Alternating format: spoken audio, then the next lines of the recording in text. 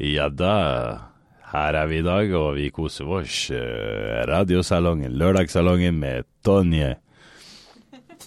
Ole Bull, scenen. Fan, kult da.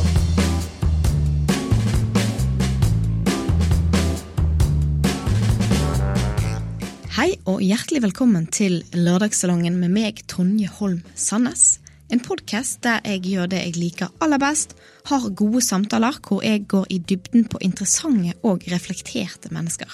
Det blir humor, det blir alvor, og du blir kjent med en ny gjest hver eneste lørdag.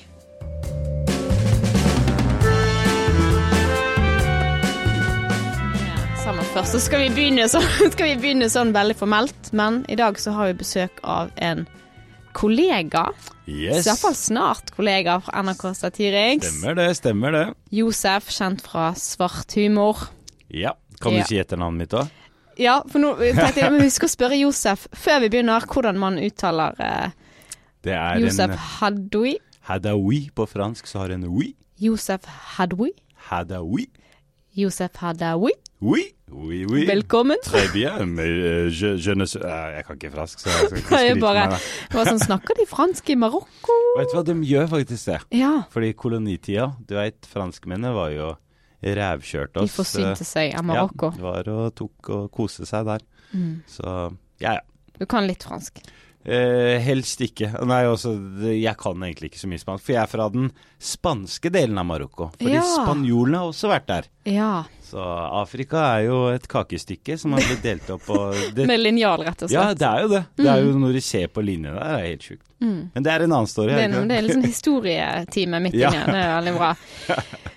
Men jeg tenker for de som ikke kjenner deg så godt, at vi kan oppsummere på en måte karrieren din. Du begynte jo I TV I 2010. 2010, stemmer det. Storbynatt har du vært Jeg var så heldig studentreporter. og fikk jobbe med Harald Eia og Bård Tufte Johansen. Det var de første jeg jobbet med når jeg startet min humorkarriere. Ja. Og det var jo helt toppers, for jeg var jo jeg var så starstruck når jeg begynte å skulle jobbe med de. Ja. For det var sånn, jeg har sett dem på TV og åpen post og ute I vår hage og følt med hele veien. Og da var jeg så heldig, fordi de trengte en brun fyr. Så, det var egentlig, så jeg brukte det kvoteringskortet har jeg brukt for alt det har vært. Så jeg har vært kvotert inn overalt, uansett hvor jeg har vært. Så jeg trenger en brun fyr, så står jeg klar. Det kult å begynne rett med de da, som de, Ja. kanskje dine store idol også. Ja, det var helt sjukt. Og jeg var kanskje litt masete til å begynne med, fordi det var så stort for meg å jobbe med de, så jeg hadde sånn sjukt mye spørsmål, som jeg har lært meg nå I ettertid, at man liksom skal prøve å holde igjen litt grann, og ikke liksom... Du var ikke genert da? Nei, jeg var ikke det, så det burde jeg egentlig kanskje vært litt, fordi jeg tror Harald ble sånn veldig fort drittlei I trynet mitt. fordi det var så mye spørsmål. Det var alt fra at når jeg startet der, så jeg visste ikke hva VB var, altså innslag og... Videoinnslag. Ja, videoinnslag, så det var sånn... Det var masse sånn dumme spørsmål. Hva VB? Hva det? Hva anké? Hva altså, så, ja. Men jeg var såpass heldig at det gikk jo veldig bra da. Første runde som jeg gjorde noe skjult kamera-stunts og diverse, som ble tatt veldig godt imot da. Der vi lurte feminister til da vi late som vi var fra Al Jazeera, og fikk feminister til å gå I burka nesten. Så det var helt sinnssykt. Ja, for det innslaget fikk jo stort oppslag I Aftenposten. Aftenposten, VG og Dagblad, for det, det var på en måte, vi lurte jo en som heter Martine Aurdal, som I dag feminist, og hun jobber I Dagblad. Jeg tror hun sånn... journalist. Ja, journalist. Og Hege Storhaug. Hege Storhaug, som alle vet hvem Human Rights. Og hun Brita Møystad Engseth, som har jobbet mye, som hadde et eget talkshow på TV Norge I sin tid. Så... Kledde seg opp I hijab. Og... Ja, det var flotte damer I hijab, det. Du jo nesten sånn skjult kamerakomiker. Jeg det. Eller on the street komiker. Jeg gatas mann, holdt jeg på å si. Så karrieren min har gått for det meste med håndholdt mikk på gata. Ja. Så. Og så har du vært stuntreporter for Anne-Kat. Herland. Jeg så nettopp et klipp tidligere i dag der du drev og sparket folk, innvandrere i ræven, som vi sier på bergensk. Det gjør jeg aldri igjen, for å si det sånn. For det var en parodi på Ylvis, som drev og gjorde det med nordmenn, og så skulle du sjekke hvordan reagerer innvandrere. Fordi det som var morsomt med Ylvis-sketsjen var at når jeg så den først, så tenkte jeg, faen, det er ingen som reagerer jo. Og det var ingen som, altså de sparket folk i ræva, og folk bare sto og så på. Så tenkte jeg, ok, hva skjer hvis jeg gjør det samme med våre nye landsmenn? Og det var en helt annen, jeg ble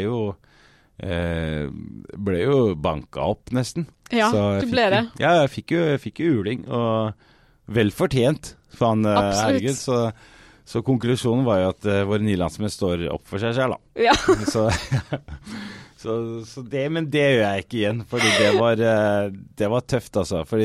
Men så det der med at når du starter med noe, så vil du på en måte bevise så mye, da. Ja. At du liksom, ok, jeg må ærlig innrømme, jeg ikke like tøff i dag. Altså, jeg ville aldri gjort det. Nei, for det var sinnssykt tøft. Jeg tenkte, jeg har gjort mye skjult kamera, men det hadde ikke jeg gjort. Og det det der med at du liksom føler at ok, nå må jeg bevise noe, nå har jeg fått en sjanse, nå må jeg bare gripe den. Ja. Og den der sulten etter bare, ok, nå må jeg gjøre et eller annet som bare skaper overskrifter, eller sånn, som folk ikke glemmer, da. Det det jeg tenkte, og jeg snakket faktisk med hun Randi Lioden, vår kollega, som hadde gjort noe, om det var for Mandagsklubben, husker ikke, der hun hadde spurt folk på skjult kamera om de kunne donere sæd til hun. Og så var det en som hadde gjort det, som hadde gått inn på toalettet. Nei, shit da. Hun bare, oi, det var skjult kamera, kan jeg bruke det? Han bare, nei, det kan du ikke, jeg har familie. Og det du sier der, Tonje, det med nei, det så mange ganger vi har fått så mye gull på skjermen, altså, der vi har lurt folk. Det det som litt kjipt med skjult kamera, at hvis folk driter seg ut så jævlig, at det går liksom over sånn, nei, det her kan du ikke vise, fordi det her går utover livet mitt. Ja. Sånn, så den der balansen der med å liksom drite ut folk, men ikke for mye, ikke nok til at de på en måte sier nei. Altså, du skal liksom hele tiden prøve å holde litt igjen, da. Ja, for det ikke noe vits i hvis det blir for drøyt, for du får ikke brukt det. Nei, det akkurat det. Og folk sier nei, og da du fuck, da. Da må du nesten sladde hele kroppen, for at du kjenner igjen klær og sånn. Så og da mister du bare det sekundet du sladder et ansikt, føler jeg da mister du så mye, i hvert fall når det gjelder skjult kamera. Ansiktsuttrykk. Ja, det jo reaksjoner vi ute etter, og da hvis du ikke får sett de, så... Du lagde jo også et annet vittig innslag. Det var når Justin Bieber spilte her konsert, der du testet om unge jenter ville konvertere til islam for å få gratis Justin Bieber-billetter. Ja, det var... Jeg hadde 2 billetter til Justin Bieber, og vi var midt i innspilling av Anne-Kat.-sesongen, og da tenkte jeg, hva kan jeg gjøre? Og det var hysteri i byen. Det var jo jenter som fløy overalt, og midt i veien. Altså, det var helt sjuke tilstander, altså. Det var sånn folk bare løp midt i veien, og det var biler, og det var helt sjukt. Så da hadde jeg de billettene, og tenkte jeg, ok, hvor langt kan jeg få de her jentene til å gå, da? Så da satt jeg på en stand og tok med meg en imam og skrev en sånn plakat og bare vinn Justin Bieber-billetter konvertert til islam. Og den saken gikk verden rundt. Og det var sånn, jeg så Australia, El País i Spania, masse, altså det var masse skribler rundt det da. Men den ble tatt av lufta. Ja. Fordi det ble for drøyt, fordi... For islamkritisk på en måte, eller? Nei, vet du hva, det helt sjukt, fordi jeg tenkte i mitt hode at hvis noen kommer til å klage her, så det noen imamer eller noen muslimer på en eller annen måte. Men det var første klagen vi fikk var fra en biskop i Sogn og Fjordane, som klagde inn først og sa at han syntes det her var helt jævlig, så han sendte inn PFU-klage. Uetisk? Ja, uetisk. Jeg husker ikke hva det var for noe. Jeg var bare i sjokk at det var en biskop. Jeg bare, hva faen har du med det her å gjøre, liksom? Men så fikk vi noen meldinger fra foreldrene, da. Det var til hun ene jenta som truet med å gå rettens vei, fordi hun mente at... Så vi fikk jo et godkjennelse fra dem først, og så når de hadde sett klippet, så angret dem, og hun ene ringte jo meg og bare, du, hvordan avkonverterer jeg datteren min? Jeg bare, hallo. Jeg bare, da faen, jeg vil, det var bare en sketsj. Så det var... Og når vi la den ut, så fikk den masse sjukt mye treff. Det var så delbart som det går. Det liksom nådde nesten millionen før den ble... Fikk de billetter, det lurer jeg på. Det gjorde det. Bra. Jeg hadde 2 bra billetter også. Jeg tror det var sitteplasser. Altså det var i hvert fall, de var superfornøyde. Ja. Så klagen kom jo etter konserten da. Så etter at de hadde fått opplevelsen, da ville de ikke være med. Det er liksom med folk over, vi har jo klippemakten, sant? Så ja. Så det var helt sjukt. Men det var litt trist at de fjernet det da. Jeg synes at det var... Mange fikk sett det først da, heldigvis. Ja. Så det er sånn du får oppmerksomhet.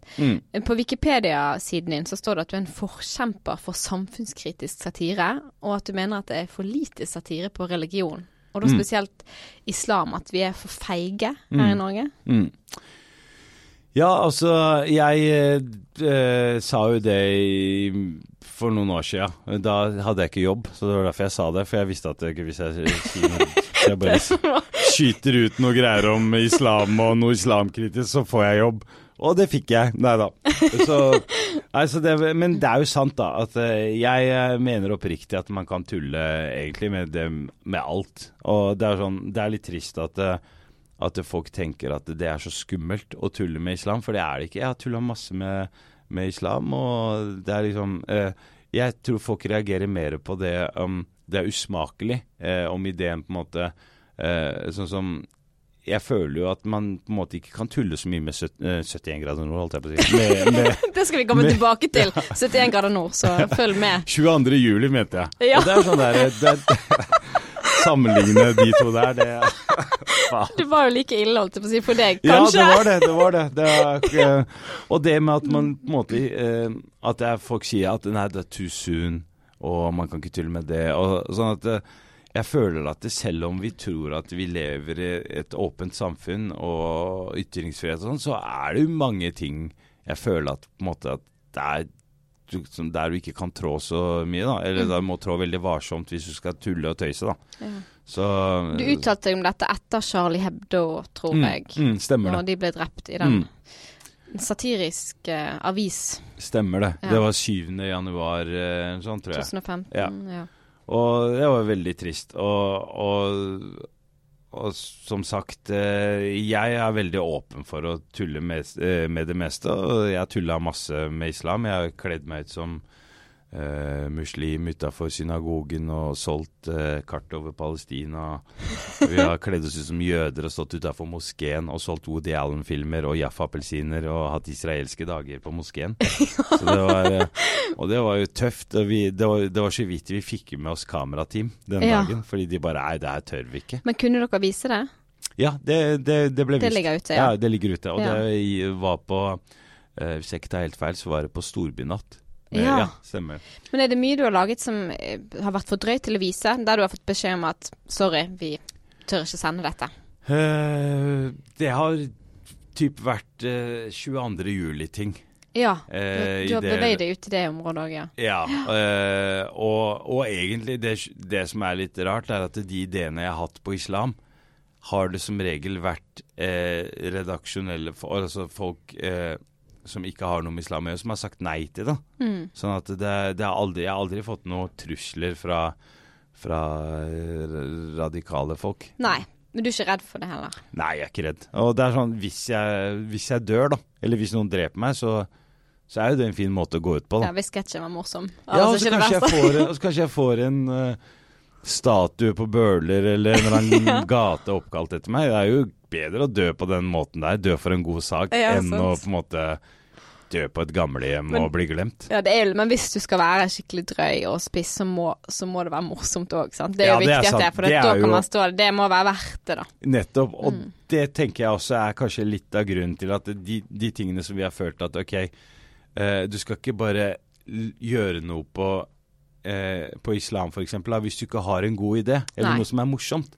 For da faller det liksom, sånn som det med Charlie Hebdo da, som min ærlige mening var at jeg synes ikke det var noe sånn kjempemorsomt. Altså, Det var bare ikke min type. Altså, jeg så liksom ikke humoren i det, da. Men herregud, folk har forskjellig sans for humor. Men at noen skulle dø for de greiene der, det er helt vilt. Det er så mørkt, og det er så natta som det går an å bli, liksom. Så trist. Men Josef, vi snakket jo litt med deg i sted om at jeg vet jo på en måte bare hva du har gjort på TV liksom, siden 2010. Men jeg aner ikke hva du har liksom, drevet med før den tid. Ja, det er jeg glad for at du ikke vet, Nei, jeg begynte jo, jeg vokste opp på Bøler, og veldig fin oppvekst egentlig, selv om det var tøft i tider. Jeg vokste opp på Bøler på 90-tallet, og det var jo veldig kjent for, vi hadde et nazimiljø på Bøler, som fikk veldig mye PR, og som var mye i media da. Det var noe som het Boot Boys, som var en gjeng med skinheads, som holdt de på Bøler. Og det som var litt spesielt der, det var at de gutta var jo barndomsvenner av meg, og folk jeg har gått i barnehage med, og barneskole, og fotballag, og spilt fotball med, og sånn. Så det var veldig spesielt for meg å lese om de folka, og hvor farlige de var i avisene, og så jeg dem på en måte daglig da. Ja, så var venner av deg også, eller bare i samme miljø? Det var vi, altså, jeg har faktisk vært på nazifest, jeg ble invitert på, jeg ble invitert av en som het, jeg kan ikke si fullt navn, men han het Nazi-Tom, eller vi kalte han Nazi-Tom, Tom, og han inviterte meg på fest, og spilte på laget mitt, og da møtte jeg opp, og vi koste oss, og da spilte de jo sånn hvit maktmusikk, og det stod hvite karer i baris og dansa. Så mørke folk fra Bøler slapp unna? Bølegutt, hvis du var fra Bøler, så slapp du unna mye. Altså, det var liksom den der harde kjernen. Det var sånn... Du var hvit i deres øyne? Ja, jeg var hvit i dem. Så det var sånn, Josef, det er ikke deg vi misliker. Vi misliker alle andre, alle de andre, alle jævla svartingene. Så det var liksom sånn, jeg måtte jo bare... Altså... Jeg tenkte det var ikke så lurt å gjøre så mye opprør i det miljøet, fordi jeg sto jo ganske alene der da. Ja. Så det var, men altså jeg hadde jo mine venner som på en måte ikke var nazi. Faen, det høres ut som jeg var nynazist selv her. Nei, men så jeg tror det var litt vanskelig for de å hate meg, fordi du vet når du har kjent noen hele livet, og så plutselig får du meninger om noe, og så, jo, alle, men utenom deg da. Så det var sånn... Det er sånn mange rasister også sier sånn, det gjelder jo ikke deg da. Du er jo en god nabo. Ja, du lager god kebab, så deg liker vi, men da alle de andre. Så det var litt den mentaliteten her. Altså. Og det føler jeg at jeg på en måte har overført litt til den type humor jeg driver i dag. Da. At jeg er ikke så veldig redd for det nazimiljøet, eller de på høyre, helt ytre høyre og ytre venstre også, jeg har jo snakket med mange av de islamistene som på en måte, sånn som Arfan Bhatti, som er tror jeg han terrordømt også. Han skjøt på synagogene i sin tid. Nå høres det ut som det var... Kjenner du han? Ja, han kjenner jeg også. Og jeg har snakket mye med han, og han har masse humor, og jeg prøvde også å få han med på Harald og Bård sitt show. Ja. Og de var jo helt sånn overrasket over at jeg fikk til det da. Var han med der? Vet du hva, vi fikk han med, og så sa Charlo Halvorsen, han sa nei til slutt. Ja. Fordi det var noen sånn sikkerhetsmessige ting. Ikke han terrorist, altså han er radikal. Han er langt uti der. Ja, så det var, men han, det å se mennesket, altså det liksom når man jeg ser litt på en måte menneske da. Jeg tenker ok, greit, akkurat som på like linje med din nazigutta, så tenkte jeg ok, men det er jo noe baki her, og han hadde jo, jeg synes han var morsom. Men hvordan er han nå da? Hvor er han nå?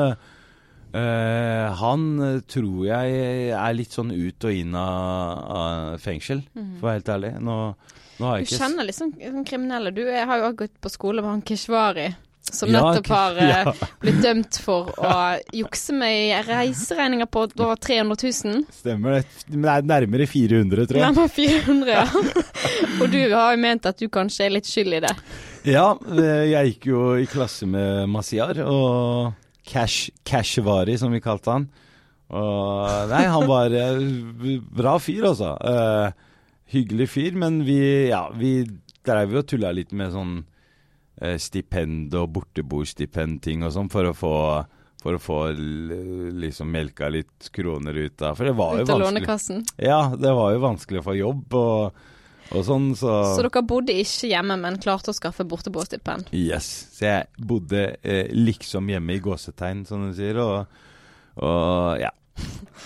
Så ballet det på seg for han etter det da? Så ballet det på seg. Jeg tenkte det her var ikke... Jeg gikk jo prøvde å gå den riktige veien, og det føler jeg at jeg har gjort også. Du har jo det, mens mange av vennene dine ikke har klart det, så har du på en måte, ja. Det var, for å være helt ærlig, det var tøffe kår på Bøler, altså. Det var sånn, det å vokse opp på Bøler, og på en måte... Vi hadde ikke så mange fritidstilbud. Vi hadde fotballaget vårt, som vi spilte fotball, og så resten av uka så tagget vi, eller jeg tagget ikke, for jeg var ikke så god på det, men vi andre gutta tagget, og det var liksom bare helt vanlig da, å gjøre litt sånne ting, da, de med rampestrekker og knuse noen ruter. Og. Du hadde også en litt tøff opplevelse i 2001, da når var en som ble, Benjamin Hermansen døde. Det var kanskje et rasistdrap, rett og slett. Det var jo Norges første rasist. Første og eneste. Ja. Og han gikk jeg også i klasse med. Han som drepte, da var han 17 år. Ja. Og han Jo Erling Jahr, som var en av de nazigutta, for det var på en måte dråpen som fylte det begeret, da, at politiet trådde mer inn, og de hadde noen tiltak der da, med bedre fritidstilbud, så det måtte et drap til.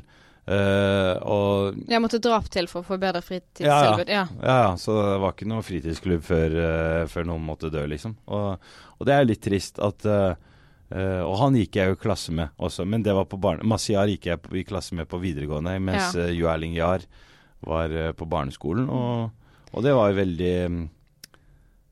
veldig sånn blandet følelse for meg da, fordi jeg så jo på en måte overskriften i avisa, og da jeg så bildet av Jo Erling, der det sto etterlyst i hele Europa, og Interpol. Ja. For da var han på rømmen rett etter drapet da. Og jeg klarte bare ikke å forstå det, for jeg tenkte Jo Erling var jo på en måte, han var en litt sånn tapt sjel, men på ingen måte en morder da. Nei. Så hvorfor kunne noe sånt skje da? Ja, at det liksom gikk så langt at han drepte noen, men jeg føler jo litt at det var jo det å på en måte havne i et sånn type miljø og være en litt svak sjel, da blir du på en måte dyttet litt fram og bare, nå må du bevise oss hva du kan for å liksom vise at hvis du skal være med denne gjengen her, så må du trå til nå. Og da gikk han, og da var de på noe de kalte for apejakt på den tida.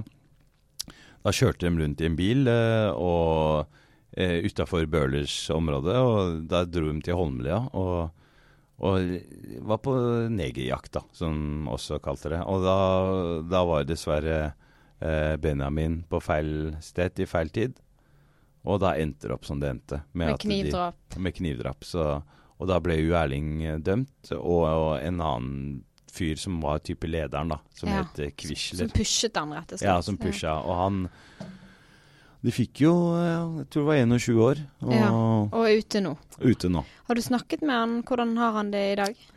Jeg har faktisk kontakt med Jo Erling, og han har jo byttet navn og bor på hemmelig adresse, og angrer veldig.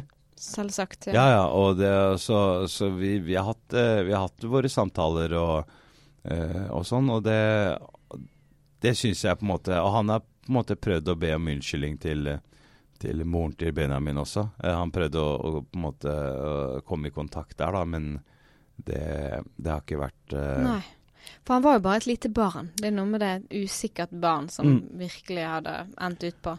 Og tøff oppvekst. Og det er liksom en sånn kombinasjon der da, av å på en måte ikke ha det så bra hjemme og ute også, at man på en måte havner litt på utsida, og for min del så var det jo fotballen som reddet meg da, og vi hadde jo et fotballag da vi spilte sammen, da hadde vi liksom nynazister i forsvar og meg, og, ja, det var helt sykt. Det var helt vilt det laget. Når folk møtte oss, så skjønte de ingenting, fordi bare faen det står en fyr med hakekors der, og så det 2 marokkanere som spiller spiss, og så når vi skårte, så var det kos og klem, og det sykeste av alt at vi havna jo bråk også, med et annet fotballag som var fra Nesodden, med bare etniske hvite nordmenn, og da havna vi noen klammerier og noen håndgemeng, og da var nazigutta på vår side. Altså, og det så jeg i øya på de andre, at de bare, hva det her for noe? De skjønner ikke ideologien. Ja, bare her kommer en nazifyr og skal hjelpe en marokkaner i slåsskamp og sånn, så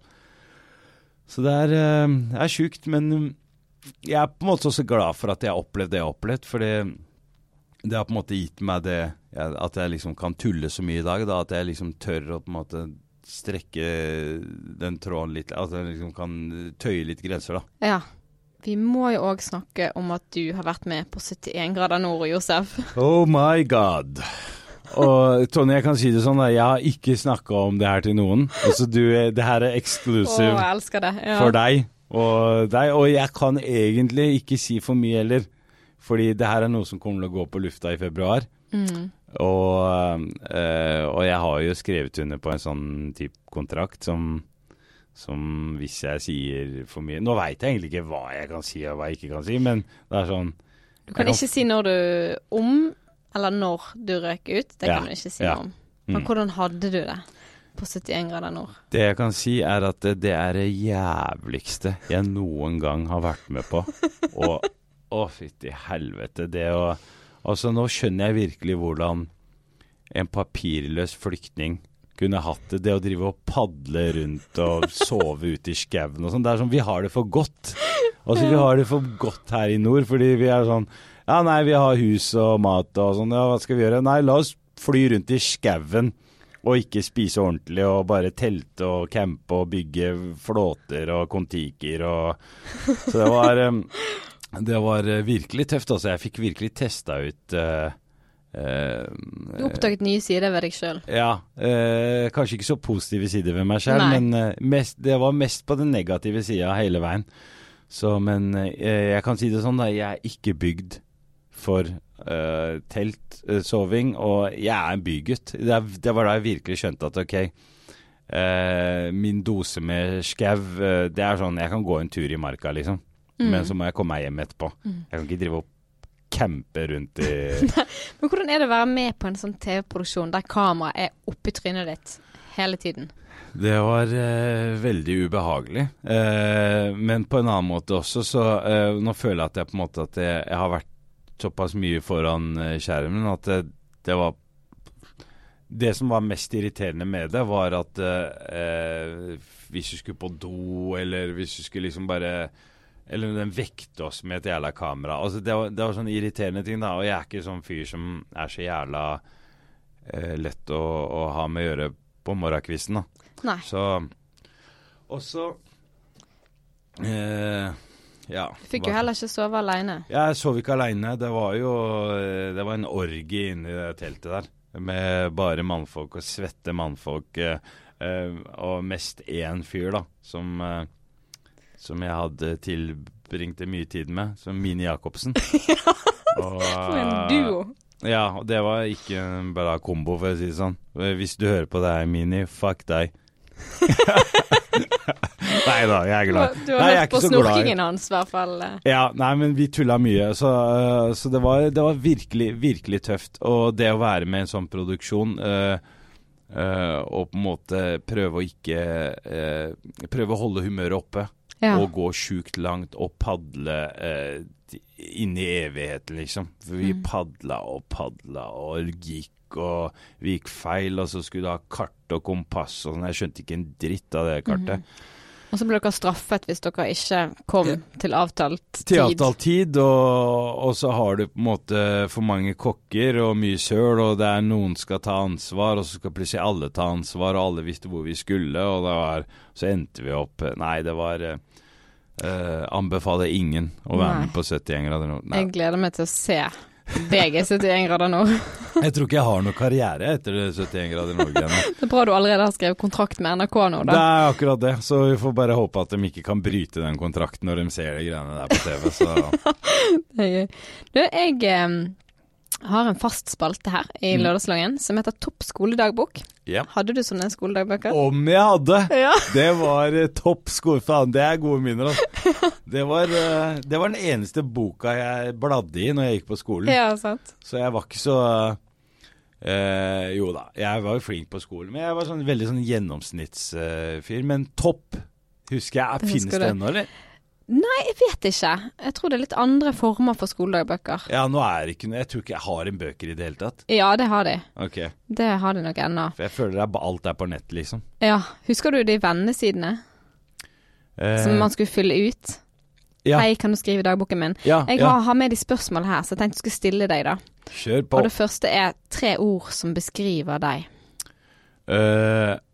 Temperamentsfull, distré, og... Charmerende. Tusen takk. Merci beaucoup. Og så står det egentlig favorittmat. Du kan få svare på det jo da. Favorittmat? Jeg er veldig glad i italiensk. Pasta, lasagne, pizza og broccoli. Broccoli. Broccoli passer til alt, egentlig. Spagetti med broccoli. Kan diskuteres. Men så har jeg skrevet en sånn favorittvits, siden du er komiker. Ja. Har du noe sånn? Jeg har jo noen jødevitser på lur, da. Ja. Eller egentlig så har jeg bare jødevitser. For det nynazistiske miljøet ditt. Ja, men vi kan ta en jødevits. Det var Nazi-Tom, vet du, som lærte meg disse. Det er kanskje jødevits. Jeg er kanskje jødegåte, da. Ja, jødegåte. Nei, men du... ja, ok. Det er ikke så morsomt, da, men hva er det verste du kan si til en jødisk taxisjåfør? Jeg vet ikke. Gi gass. Faen. Jeg kan ta en til, da. Bare hvordan får du 10 jøder inn i en bil? Vet ikke. 2 foran, 3 bak og 5 i askebegeret. Hva gjør jødene når de skal... Nei, faen, det holder med jødevitser. Nå har du sjarmert oss allerede, sant? Og du kan si hva som helst uten at folk reagerer. Det er en sånn greie du har. Det er derfor du kan gjøre mye drøy ting og kan tyne grensene. Og det kan du også, Tonje. Du må bare tørre å bare hoppe ut i det. Bare være søt. Og bare ta den sjansen og bare, jeg elsker alle. Altså bare hvis du har den holdningen at folk tenker, ok, hun er harmløs på en eller annen måte, at hun mener det ikke på, altså, du slipper så jævla mye, altså det å bare ha den komiker som yrke da, du slipper jævlig, altså, se på politikerne, de kan ikke si en dritt uten at det blir skrevet side opp og ned. Ja. Så sier de med snill tone og store øyne. Gjør det med snill tone og skjermerende og har en sånn på en måte sånn god energi da. Så slipper du unna, sånn som når jeg gjorde Tusjonær, Vil du bli tusjonær, som på en måte har gått på Satiriks og... Parodi på Vil du bli millionær, nettopp, sånn gate, der hvor jeg tuller med våre nye landsmenn om norske ting som er lett for oss å vite, men for dem så er det sånn som for eksempel, hva heter Norges høyeste fjell? Er det Jonas fjell? Er det fjellvettregler? Eller Høyfjellet? Eller Galdhøpiggen. Og så for en ny landsmann så ser han Høyfjellet. Tenker han høy og fjellet. Ja, det må være det høyeste. Ja. Og det er sånn når jeg solgte det inn til NRK første gangen, så mente de, det her sparker nedover, og det her er nesten rasistisk, fikk jeg høre. Og de sa nei. Og så gikk jeg ut og gjorde det selv. Ja. Og det er det der med bare gjøre det, men... For det er ikke rasistisk, synes jeg. Det er, hvordan kan de vite? Hvorfor skal de vite at det er Galdhøpiggen, på en måte? Ja, nettopp. Og det er sånn, hvis du reiser til Tsjekkia, og så kommer en dude og sier what is the highest mountain here? Is it Kholobolo? Khalamala? Khalamala? Og så sier du Khalamala, så ler alle. She thought it was Khalamala. Altså, for da så er jo det liksom det... Og det er måten man gjør ting på også. Det Tusjonær blir jo brukt som på norsk voksenopplæring. Ja. Som opplæring for vår nye landsmenn som kommer til Norge, asylsøkere og sånne ting. Og det er helt sykt at det gikk fra å være rasistisk til å på en måte noe som... Det er sånn, dere vet ikke det, og det er helt greit, sant? Det er jo litt den. Og det å bare ikke høre... Antirasistisk er det nesten. Det er nesten akkurat det der, og det at folk på en måte skal fortelle at nei, det er sånn og det er sånn. Noen ganger så må man bare tro på det man driver med, og bare, det her, jeg tror ikke det sånn som dere mener at skal det til, så blir det til det man vil at det skal bli da. Ja. Nå skal vi lage TV-program sammen. Det skal vi, det gleder jeg meg til, altså. Ja. Og dere har gjort noen sjukt bra ting, Tonje, som jeg gleder meg til, eller som folk kan få se da, snart. Ja. Og det vel i slutten av januar. Ja. Så people gleder dere, Tonje herje på gata om dagen, altså. Så det sånn, jeg føler virkelig jeg har fått en konkurrent der nå, ja. For det sånn der, Tonje, de og flyr. Bare hold deg unna Grønland, Tonje. Ja, det mitt område. Jeg har vært mye i Bergen, jeg har gjort det. Ja, ok, greit. Det får gå, men du begynner å... Det er varm i trøya om dagen. Altså. Ja, sant. Jeg gleder meg til det. Da skal vi tøye grensene, vi skal jo det med dette TV-programmet. Det er jo det NRK egentlig vil også, sant? Ja, det er jo det som er meningen. At vi skal på en måte... Vi skal finne hvor grensene går. Og det er vanskelig. Det er ingen... Jeg tror ikke noen som har noen oppskrift på det nå. Nei. Hvor går grensa? Vi skal sjarmere alle i senk, så sier alle, selvfølgelig kan dere bruke dette klippet. Ja, men of course, hello! Hva det du pleier å si? Når noen som på vippen til å si nei, så pleier du å si at... Da pleier jeg å si, men bror, da går jeg over til det bror. Hvis jeg er en gutt, så er det bror. Bror, du vet. Og i hvert fall hvis han på en måte ikke er etnisk norsk, da bare, men bror, du vet det er vanskelig for oss å komme hit og få jobb og sånne ting. Nå kan du bare være med på det her, fordi ellers så får ikke jeg noe jobb, og kanskje de sender meg tilbake igjen. Og bror, du vet jeg har problemer. Så det er bare dra på med masse problemer du har. Det er jo nesten litt sant, for vi er jo bare freelance alle sammen. Vi må jo levere. Må det, så det er noe sannhet i det. Ja, og da det må du bruke for alt det er verdt. Bare si at hvis ikke dere er med på det her, så har det er vanskelig å være kvinne i humorbransjen. Yes, kvinnekortet, Tonje. Du må bruke det for det er verdt. Ja. Jeg bruker det innvandrerkortet som bare faen. Folk sier at det er negativt, eller at det er sånn, det er en ulempe å være innvandrer. Det er jo ikke det. Det er bare å bruke det, en fordel. Ja, det er sant. Ja, så det er, kjør på. Jeg skal gjøre det. Neste spørsmål i Topp skoledagbok hva gruer du deg til? Eller når gruer du deg til noe? Akkurat nå så gruer jeg meg ikke så veldig mye til så veldig mye. Jeg mistet jo søstera mi i april, og hun var syk veldig lenge. Og da gruer jeg meg veldig til den dagen hun skulle dø da. Ja. Fordi det var liksom klart at det var ikke noe vei tilbake. Hvor gammel var hun? Hun ble 41. Ja. Så ung og vakker. Så det var veldig trist. Og da hadde jeg sånn... gruer jeg meg veldig. Jeg hadde veldig tøft i en periode, for jeg det har jeg ikke snakket om tidligere. Det som var veldig tøft var at jeg sleit med å komme meg på jobb, og jeg var midt i innspilling av sesong med svart humor, og jeg fortalte ikke så mange om hva jeg gikk gjennom, eller at søstera mi var veldig syk, så det hendte at jeg kom for sent, og det var litt sånn og så, det var veldig dumt å ikke bare snakke ut om det til for eksempel sjefen min og redaksjonen, så jeg fikk kanskje sånn der folk bare tok meg for å kanskje være litt useriøs da, at de tenkte, ok, hva skjer med han? Driver han med dop, eller hvorfor er han? Plutselig kom han for sent og sånn, men sannheten var jo at jeg sleit med å sove og hele tiden tenkte, ok, når skjer det? Skjer i dag? Hvilken dato? Og kommer hun til og så får jeg oppleve noe mer tid med henne? Får jeg snakke med henne? Er det her siste gangen jeg ser henne? Så hver gang jeg var med henne, så var det sånn, ok, er det snart slutt da? Og det var jo veldig tøft da. Så det gikk jo veldig inn på meg, men sånn, nå har det jo gått nesten, det har gått over et halvt år siden hun gikk bort. Og så nå føler jeg på en måte, det ligger jo der fortsatt, det er sånt arr eller sånn sår der, familien blir jo aldri det samme, selv om vi prøver å holde motet opp, og det har gått veldig tøft inn på min mor også. Så akkurat nå så føler jeg at egentlig så er jeg bare, prøver å være happy, fordi når du opplever sånn døden og sånne ting, så det er ikke så mye du kan liksom sammenligne eller sånn veier like mye da. Nei. Sånn at hvis man gruer seg til å stå opp tidlig dagen etter, så det liksom bare Det er sånn fint. kos da, eller kos og kos. Altså, og det blir jo også, i en sånn situasjon, så blir jo et TV-program eller noe sånt. Det spiller ikke ingen vært en rolle da. dritt. Ja, Nei, ja, det er jo ikke det. Det er bare tull. Og jeg fikk jo, jeg skal ærlig innrømme, Tonje, det her har jeg ikke snakket om til noen, og det var sånn, jeg fikk jo tilbakemeldinger om at folk mente at jeg var litt useriøs da. Ja. Og det med svart humor når vi spilte inn det, at folk var litt redde for om vi skulle komme oss i mål og sånn, og det har jo på en måte gått litt utover karrieren min også i ettertid, at jeg på en måte ikke bare tok den. Ja, for de vet jo ikke dette her, sant? Nei. Og da fremstår det som useriøst, sant? Og man forstår jo de også. Så det gikk jo stygge rykter.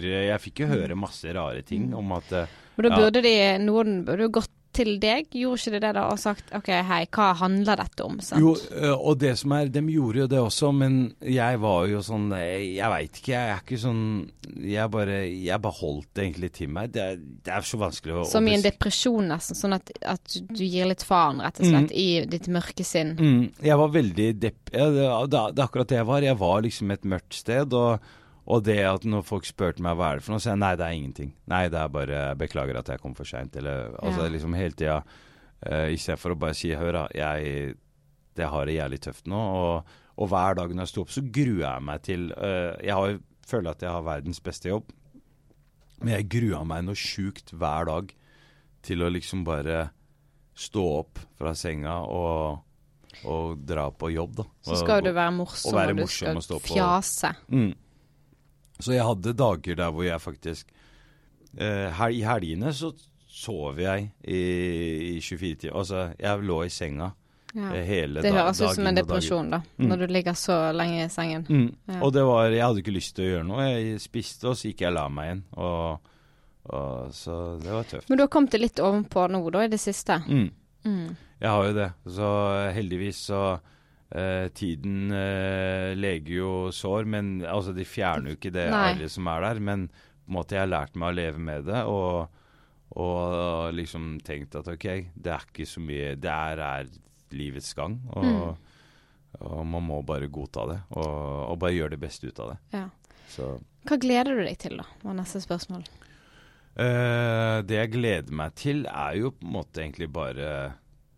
jeg vet da faen jeg gleder meg til at nå vi har jo Satiriks rykker ut sesong, det blir gøy som kommer i januar, og det er jo kjempegøy og på en måte å få være delaktig der, men jeg så mye sånn glede da høres jeg jævlig depressiv ut. Nei, du gleder deg til jobben nå da, og det gjorde du ikke før, så det jo kjempefint før, så det skal man jo.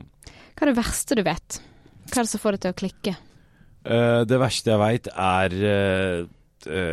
bortsett fra 71 grader nord. Ja, og Mini Jakobsen. Nei, det egentlig litt sånn ovenpå ned arroganse. Eller sånn at noen tror... Nedlatende. Ja, nedlatende at folk tror at de bedre enn andre, eller at de i en sånn ja, men fordi jeg jo derfra, og du jo født geografisk et annet sted, og derfor så jeg vært mer enn deg. Altså den greia der da. Ja, det kanskje... Det også liker jeg ikke Game of Thrones. Alle snakker om det hele tiden. Altså, jeg har ikke sett det, kan jeg bare si. Tonje, high five. High five. Ja da! Så dere siktet nå bare for å være livredd for å bli sånn white trash high five. Nei, og bare for å si sånn, for dere som ikke så det, det var en jævlig... Du har street creds. Det var sånn der gangster high five. Yes, nydelig. Jeg har en til spalte, som Ole Brumm skoledagbok. Ole Brumm beskriver ulike stjernetegn. Og du vannmann, jeg har gjort research. Og så skal jeg lese opp noen ord som beskriver vannmann, og så kan du liksom sjekke om det stemmer, og du kan si ja, nei, eller kan diskuteres. Det Ole Brumm som har skrevet det her? Ja. Heftig. Ja. Det ikke ekte astrologi, som jeg pleier å si. Kjempesosial. Check. Check. Ja. Menneskekjenner. Ja. Analytiker. Tja, skeptisk. Ja, men altså, ja. Han står dog skremmes av kjærlighet. Hei faen, hva skjer med Ole Brumm? Han helt rå jo. Det jo sant det han skriver her. Ja, men det faktisk ja. Ja.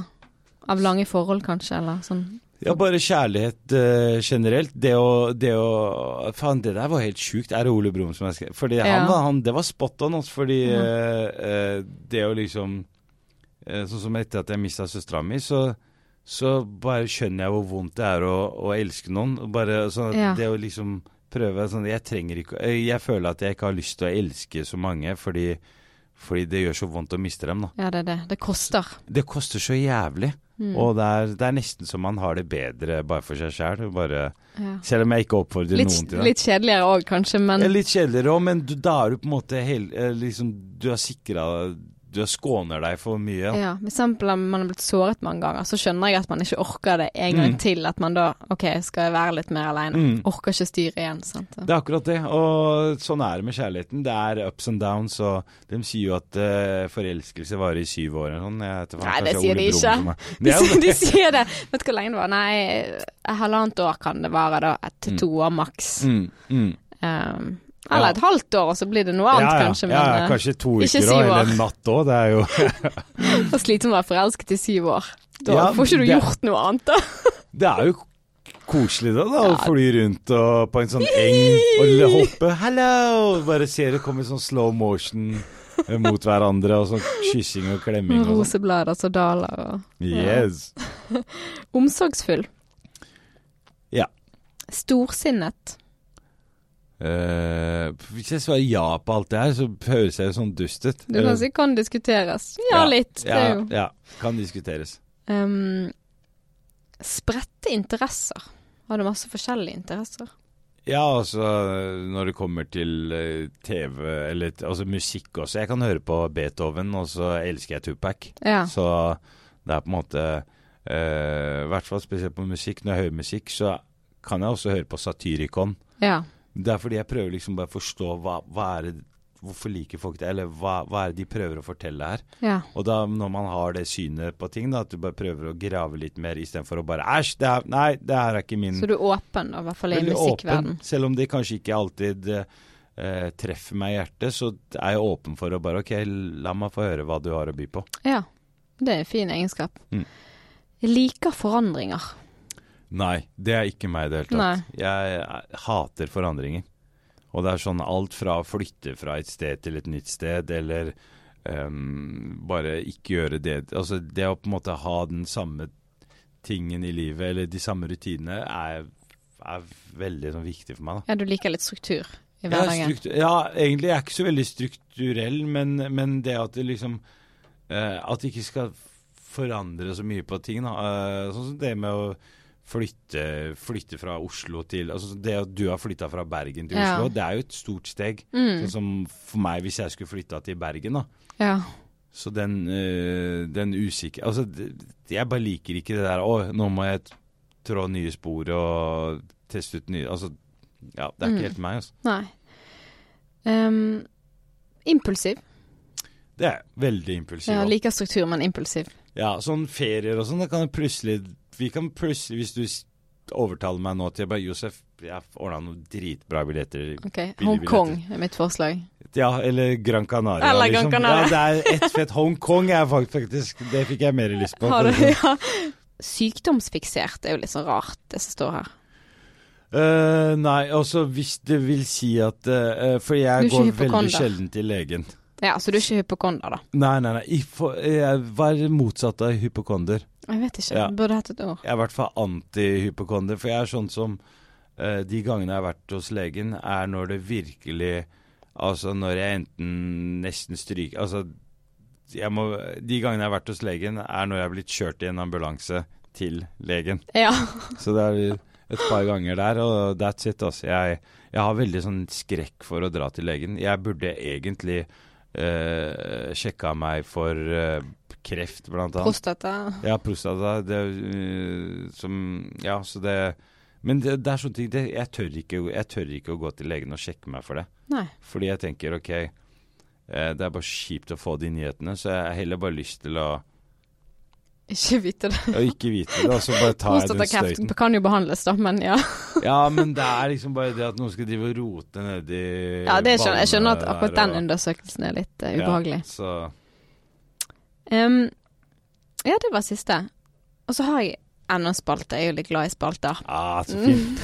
Et spill som heter The Ungame, som egentlig er et gammelt spill fra 1972, der man skal trekke sånne samtalekort, egentlig, med spørsmål. Og jeg har 3 spørsmål her. Og det første er, hva sier vennene dine om deg når du ikke er der? Det de sier er, så deilig med litt stillhet. Så det er jo mye jeg er jo alltid den som på en måte skal sette i gang et eller annet. Hei, kom og vi gjør det. Eller hei, gutta, hva med at vi gjør... Hei, gutta, skal vi dra på byen? Eller hei, gutta... Altså, litt sånn den der... Litt sånn tourguide på en eller annen måte, da. Som bare... Eller turistguide som bare drar med folk på ting. Så at de synes at jeg kan være voldsom med ting jeg sier. At det liksom, spesielt i fylla, at det er veldig sånn open-minded, og bare, hei, hva om vi alle, altså, kommer jeg ikke på noe, men det er sånn sjuke ting. Det er en impulsiv del av det. At folk tenker, du er ikke frisk, du burde egentlig vært på dikemark på sånn galehjem, og så den har jeg hørt mange ganger, skjønner du. Hvis noen skrev en bok om deg, hva ville titel vært? Vet du hva, jeg har akkurat fått en bokdeal med Aschaugs. Så jeg skal skrive bok, så... Har du? Men vi har ikke noe titel der ennå, men hvis noen skulle skrevet en bok om meg, så hadde den het Hvordan slippe unna jeg vet at om jeg var forsiktig med hva jeg sier. Hvordan slippe unna alt med Hvordan slippe unna å sitte i jail, fengsel. Nei, altså bare... Det har vært veldig sånn galskap, da, eller sånn det er mange som når jeg forteller om ting vi har opplevd i barnehagen og ting som har skjedd med det har jo skjedd mye, jeg har blitt banket av altså, jeg har jo vært i masse slåsskamper og jeg trodde det var helt vanlig å på en måte slåss seg til skolen hver dag nesten og så det ble en sånn og det liksom være sånn røffe og harde mot hverandre på skolen det var jo altså noe i den gata der da, noe galskap, eller i hvert fall ikke på den rolige siden da, det var ikke sånn mitt rolige liv på Bøler. Ja, så hvordan overleve kriminelt miljø? Hvordan takle tøffe situasjoner med humor, og det å liksom bare se positivt på ting da, det tror jeg faktisk, det å liksom bare kunne vri noe som er veldig negativt til noe positivt. Det noe i den gata der. Og så det siste spørsmål er hvordan har du det akkurat nå? Akkurat i dette øyeblikk? Akkurat i det øyeblikket her, high five tilbake. Yes, det sier det meste. Nei, jeg har det veldig bra altså. Akkurat nå så føler jeg veldig ro, og best av alt så er det helg. Ja. Det så deilig. Det er jo på en måte så nå kan jeg sove i 24 timer neida. Men nei, veldig rolig og jeg elsker jula. Jeg synes jula det er magisk tid. Og så hvis du tar alt det der gaver og pakker og det kjøpepresset, hvis du fjerner det og bare ser liksom det der med at folk er så mye hyggelige med hverandre. Nå kan du på en måte si god jul til noen. Som Oslo-folk, at du er fra Bergen dere er jo på en måte en helt annen rase mennesker altså dere er på en måte dere er nordmenn, dere er spanjoler på en eller annen måte den der i Bergen så føler jeg at det er helt vanlig at man liksom kan snakke til sidemannen på bussen om brann eller et eller annet om mer åpne, kanskje? Mer åpne, og det føler jeg ikke at vi er i Oslo kun på vintertid da, eller når jula nærmer seg, da føler jeg at folk er litt hyggeligere og vennligere, og det er jo positivt. Ja, det vil vi ha mer av. Elsker desember. Med andre ord flere bergensere til byen her. Ja, vi er mange bergensere i Satiriks redaksjon. Ja, i hvert fall nå, apropos det, til dere som lytter på, jeg vet ikke om Tonje og Bergensgjengen der har en skummel plan, men de har tatt over fra meg i NRK nå. Ja. Så det er... full annen maskin til NRK med bergensere, men det er positivt, jeg liker det. Ja, herlig. Tusen takk for at du kom. Tusen hjertelig takk for at jeg fikk komme. Herlig. Adios. Adios.